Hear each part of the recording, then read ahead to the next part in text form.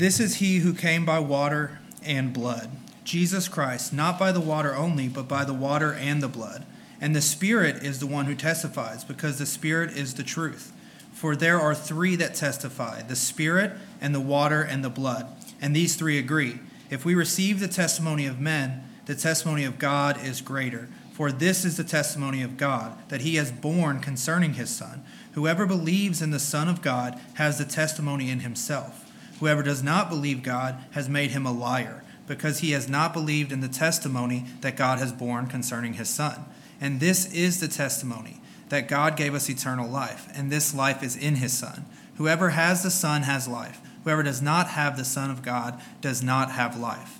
I write these things to you who believe in the name of the Son of God, that you may know that you have eternal life. We'll go to Children's Church.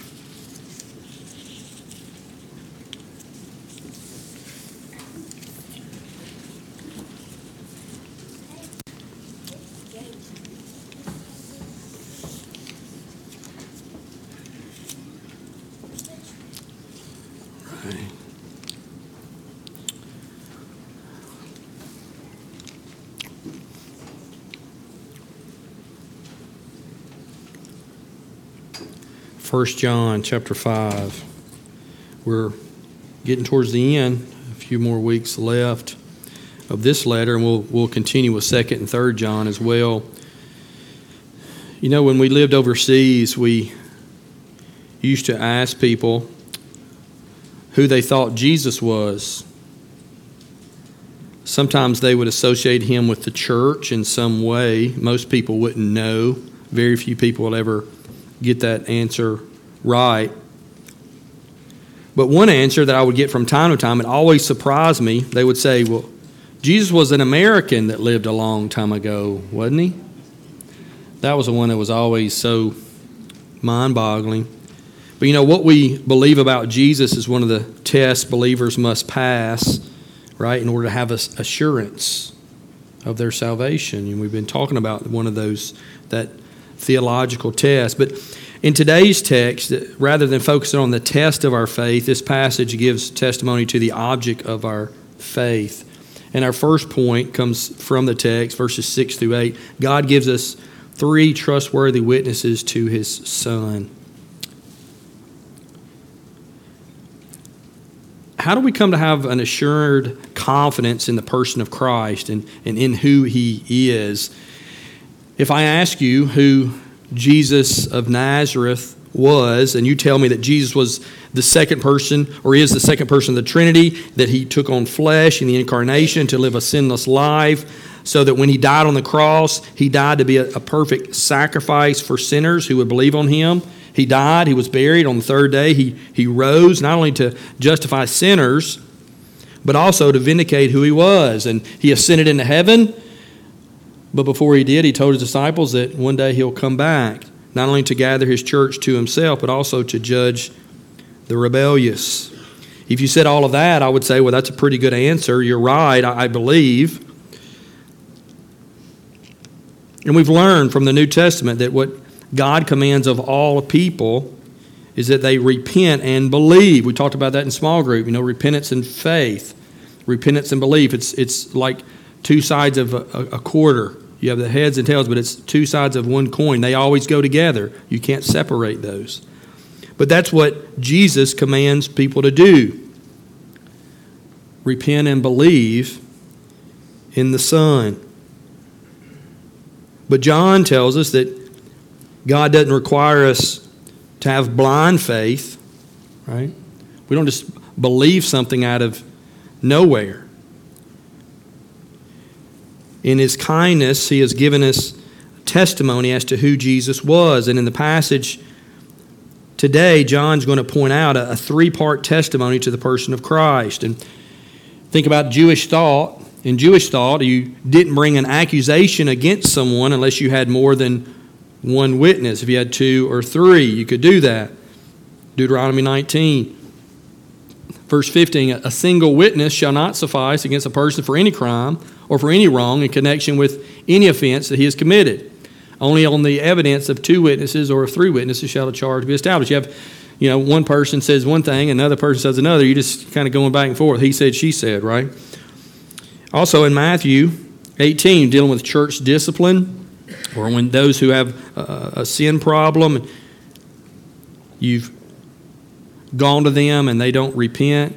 But if he does not listen, take one or two others along with you, that every charge may be established by the evidence of, again, 2 or 3 witnesses. And in 1 Timothy chapter 5, verse 19, we see a charge against an elder. Do not admit a charge against an elder except on the evidence of 2 or 3 witnesses. We see that time and time again, not only in the Old Testament, but in the New Testament. That's Jewish thought. So John here brings forth these 3 witnesses that agree that Jesus Christ is the Son of God. Look in verse 6. We see 2 witnesses here, the water and the blood. And in verse 8, we see 3 witnesses, the Spirit, water, and the blood. Now, this is somewhat of a difficult text. It's been, if you're looking at it at first glance, a little bit enigmatic. But it seems here what John is doing is he's trying to refute the false teachers. And he's using expressions that were probably familiar to his readers but are not so easily understood by us. So the result is there's difficulty in knowing what's exactly going on here. And primarily there's been 4 interpretations through the years of this passage. I want to mention those to you, and we'll narrow in and focus on the one I think is the correct view. Some people think this water and the blood is understood to be the sacraments, the ordinances, the Lord's Supper and baptism. Martin Luther held this view. But it's interesting, if you see verse 6, Jesus came by water and blood. The past tense came seemed to indicate that Jesus' historical coming, right? Not only that's what that's kind of talking about. He came from heaven to earth. Not so much an ongoing spiritual event like in the Lord's Supper. So I don't think that's the correct view. Others link this water and blood with the blood and water that flowed out of Jesus' side. So when Chase read that text, water and blood, some of you might have thought about that. Well, where do I hear water and blood together? Well, that was when Jesus was crucified and the spear pierced his side, water and blood flowed out. In fact, John also records that incident in John chapter 19. One of the soldiers pierced his side with a spear, and at once there came out blood and water. He who saw it had borne witness. His testimony is true, and he knows that he is telling the truth, that you also may believe. And you at first glance, you understand when you put those things together, but John wrote about the water and the blood here in 1 John 5. The water and the blood bears witness to Jesus being the God-man, where in John chapter 19, the blood and water bears witness to Jesus' death. Well, Augustine had this view, and we don't want to very often disagree with Augustine, but today we're going to just a little bit, okay? Not sure that's quite exactly what this is talking about. And thirdly, others associate the water and blood here with the purification rites and the blood sacrifice of the Old Testament that Jesus fulfilled. And it's true. Jesus did fulfill all of those purification rites and all the sacrifice of the Old Testament. Yeah, those things were pointing us to Christ. But John, I think, seems to be pointing to historic facts in order to refute these Gnostic teachers. I think the most likely interpretation is the water refers to Jesus' baptism, and the blood refers to his death on the cross. So John here is contradicting these false teachers. If you think about the context, these Gnostic teachers, these false teachers in Ephesus, in and around Ephesus, they would affirm Jesus' baptism. They would say that Jesus was a man, but at his baptism, that's where the Christ Spirit or the Christ descended on Jesus at his baptism. But then before he was crucified, that Christ Spirit departed from him. So Jesus was only the Christ in between his baptism and his crucifixion. Okay? So the false teachers, they couldn't conceive of how a divine Savior could have died on a cross, be executed like a criminal. So in their thought, Jesus of Nazareth, the man, became Jesus the Christ at his baptism, but then when he went to the cross, that Messiah, divine part of him, had left him. So what is John doing here? He's saying, yes, Jesus was baptized, but he was baptized as the Messiah. But he also went to the cross as the Messiah. In fact, the only time we see the reference to Jesus' blood in this letter, 1 John, is chapter 1, verse 7. He says, but if we walk in the light as he is in the light, we have fellowship with one another, and the blood of Jesus, his Son, cleanses us from all sin. So even there, that blood refers to the cross. Also in verse 6, this verb came. He came, implied that he came to earth from heaven. What we believe about Jesus is based on historical evidence. We don't have blind faith. No, we trust that Jesus was God's Son because of the testimonies and the evidences given in Scripture. We have the water, we have the blood, and we have the Holy Spirit. So what John is trying to do is anchor the person of Jesus in history. There's eyewitnesses, there's testimonies given about his baptism, about his crucifixion. Matthew chapter 3, verse 16 and 17. Jesus comes to John the Baptist and he wants him to baptize him. And when Jesus was baptized, immediately he went up from the water, and behold, the heavens were opened to him, and he saw the Spirit of God descending like a dove and coming to rest on him. And behold, a voice from heaven said, this is my beloved Son, with whom I am well pleased.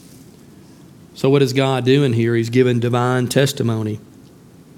This was a public event, and a lot of people were there, and it could have been easily refuted, but it wasn't. We see the same thing in his crucifixion. Was he just a man who was crucified just like all the other thousands the Romans crucified in the first century Palestine? I don't think so. Matthew chapter 27, Jesus was on the cross. Verse 45 says, now from the 6th hour there was darkness over all the land until the 9th hour. And picking up in verse 51, and behold, the curtain of the temple was torn in two as Jesus died on the cross. From top to bottom, and the earth shook, and the rocks were split. The tombs also were opened, and many bodies of the saints who had fallen asleep were raised. And coming out of the tombs after his resurrection, they went into the holy city and appeared to many. When the centurion and those who were with him, keeping watch over Jesus, saw the earthquake and what took place, they were filled with awe and said, what did they say? Truly, this was the Son of God. So we see it at his crucifixion, there's divine testimony. It was a public event. Some wild and crazy things took place. Those things could have been refuted, but they weren't. And there were thousands of people there. Thousands of people in and around Jerusalem celebrating the Passover. Could have been quickly and easily refuted or denied, but no one did. I mean, think about it. It became dark from noon till 3 in the afternoon. A curtain was torn in two. Miraculously, dead people rising from the grave, walking among the city. Oh, there's Aunt Ruth. Gracious. She died 2 years ago. Think about that.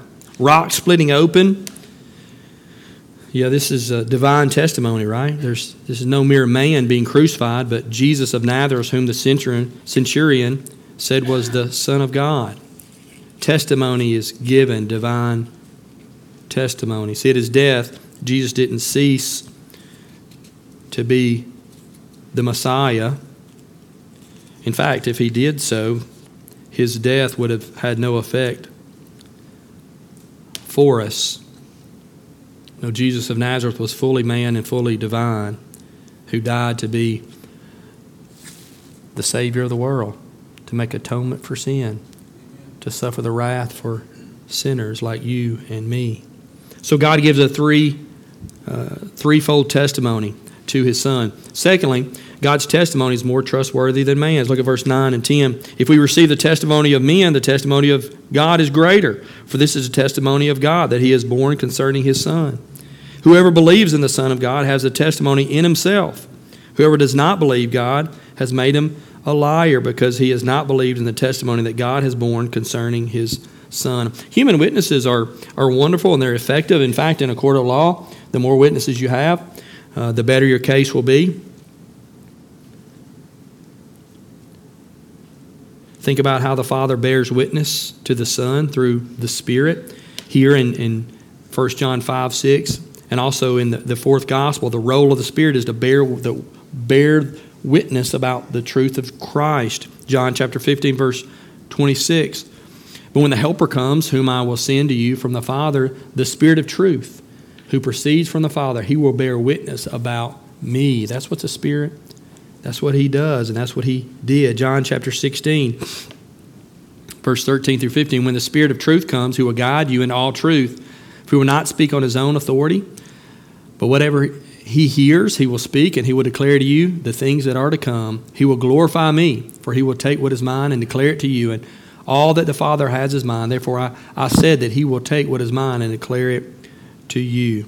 So the Spirit came, as Jesus said he would, and he guided the apostles. And what did the apostles do? They wrote down his truth, the truth about Jesus.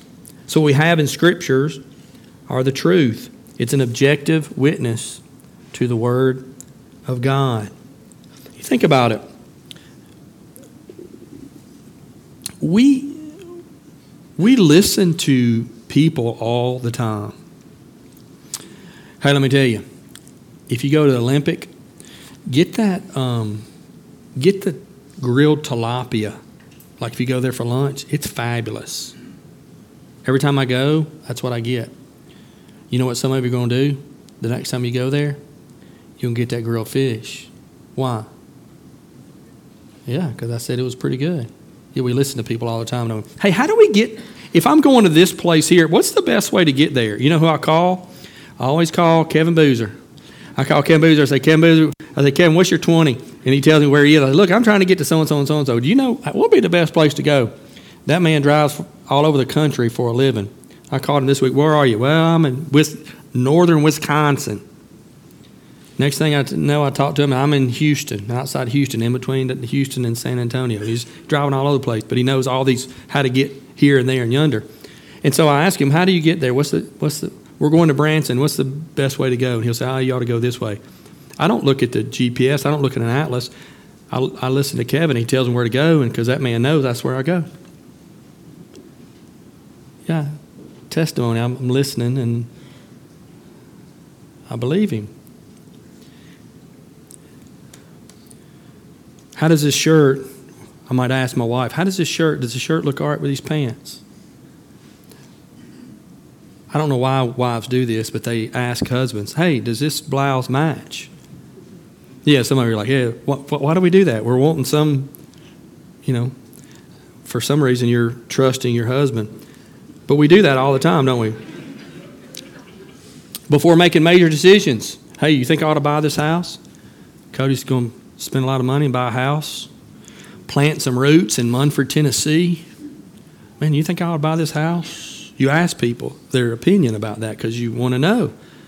You believe their words and you listen to their counsel. What about this girl I was thinking about marrying? You think what do you think? I was thinking about marrying her. What do you think?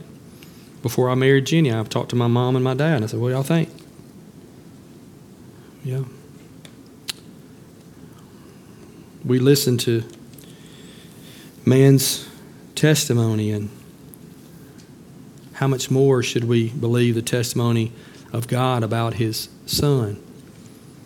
And God has given a threefold testimony to the world of this mighty act in history, sending the sinless Savior, the God-man, who died and was raised from the dead. And this water, this blood, it's external witnesses, external testimonies, right? But there's also an internal witness.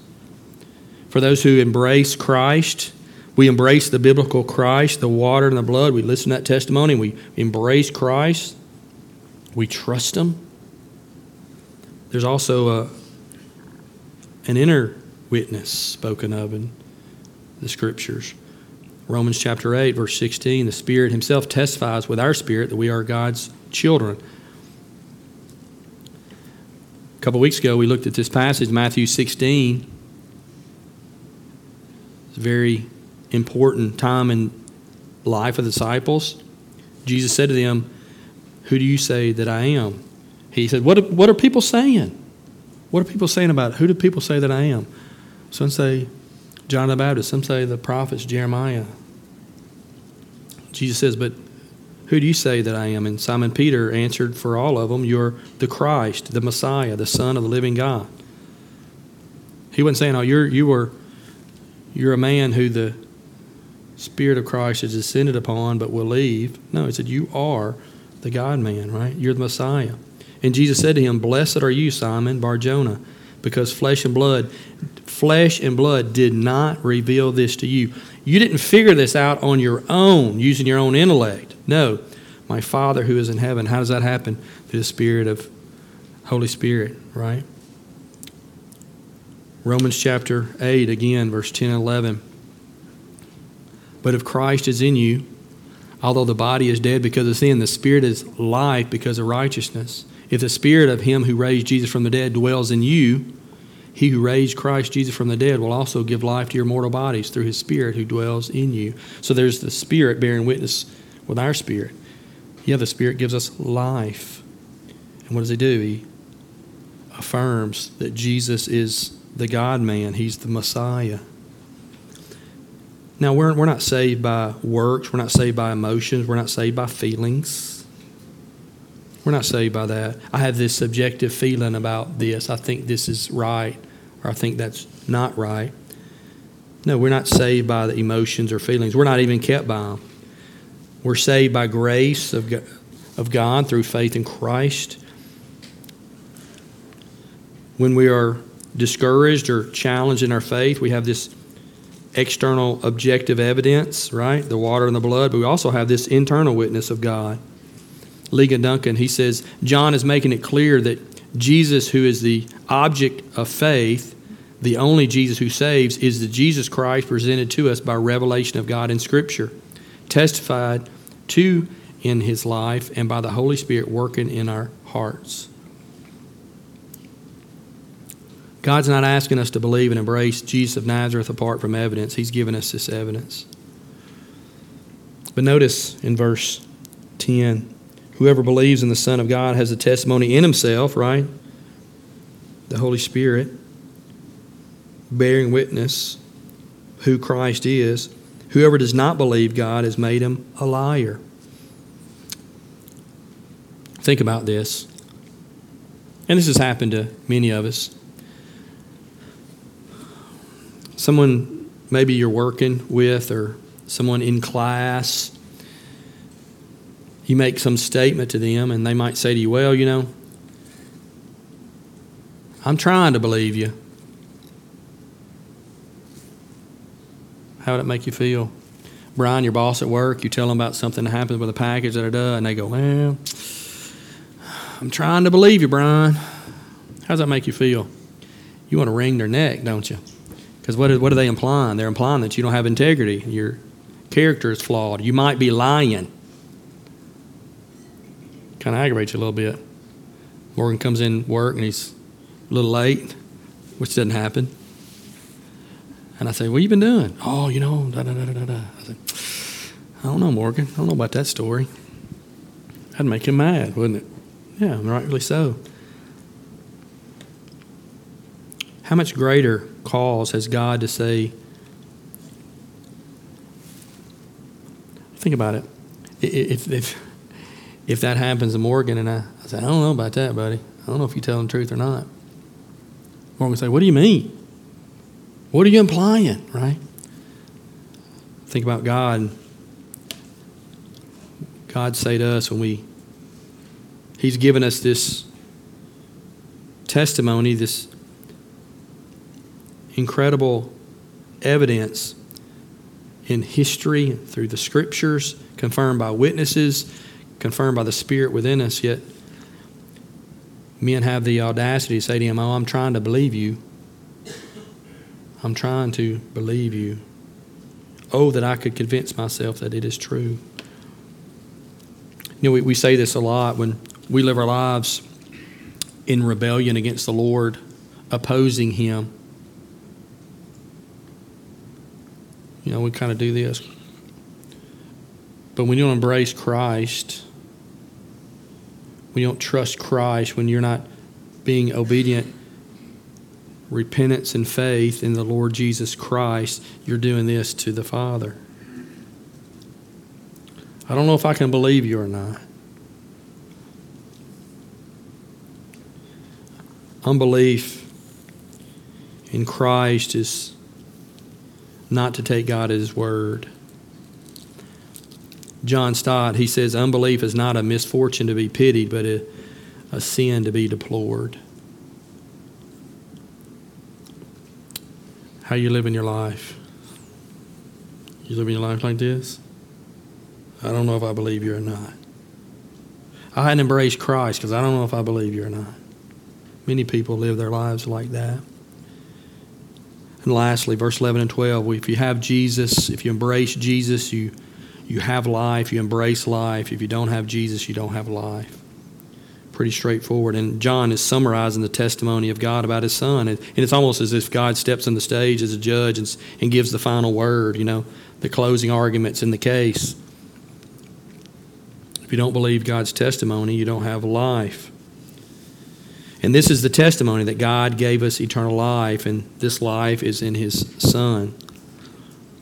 Whoever has the Son has life. Whoever does not have the Son of God does not have life.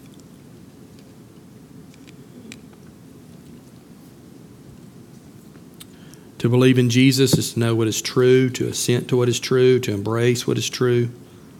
And as we do that, we have the Spirit that bears witness that we are His child.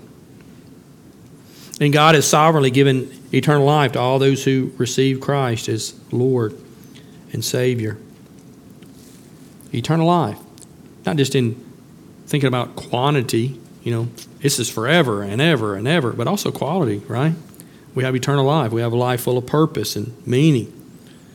Even though life is hard and difficult, we have help to be faithful. Think about John the Baptist when he baptized Christ. He says, I have seen and borne witness that this is the Son of God. The centurion at the cross,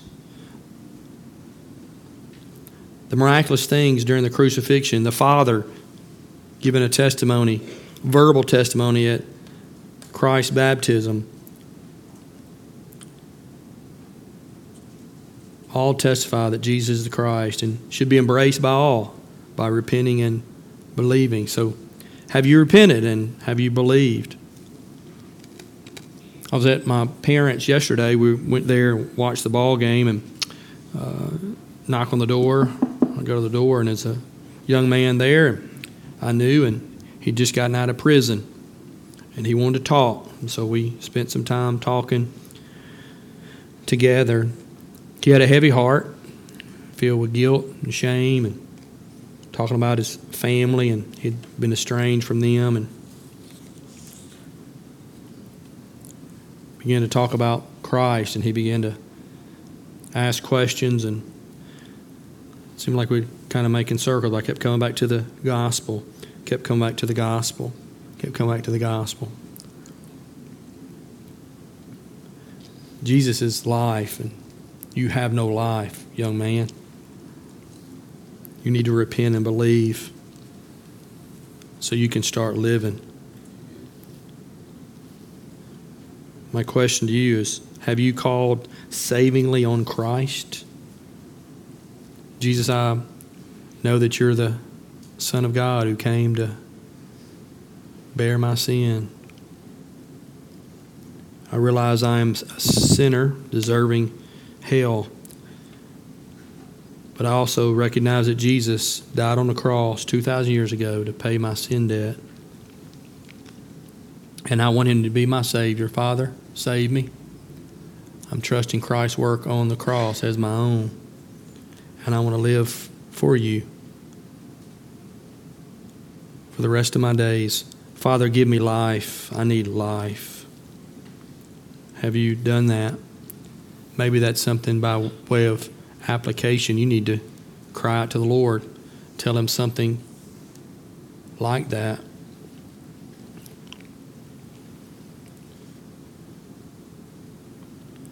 And for us believers, that those of us who've repented and trusted Christ, Galatians 4:6, Because we are sons, God has sent forth the Spirit of His Son into your hearts, crying, Abba, Father. Be encouraged, believer. That Spirit affirming you as a child of God. Be encouraged that you know Him and that you have eternal life. Isn't it good? Isn't it good to be a Christian? To be saved? Man, it's so good.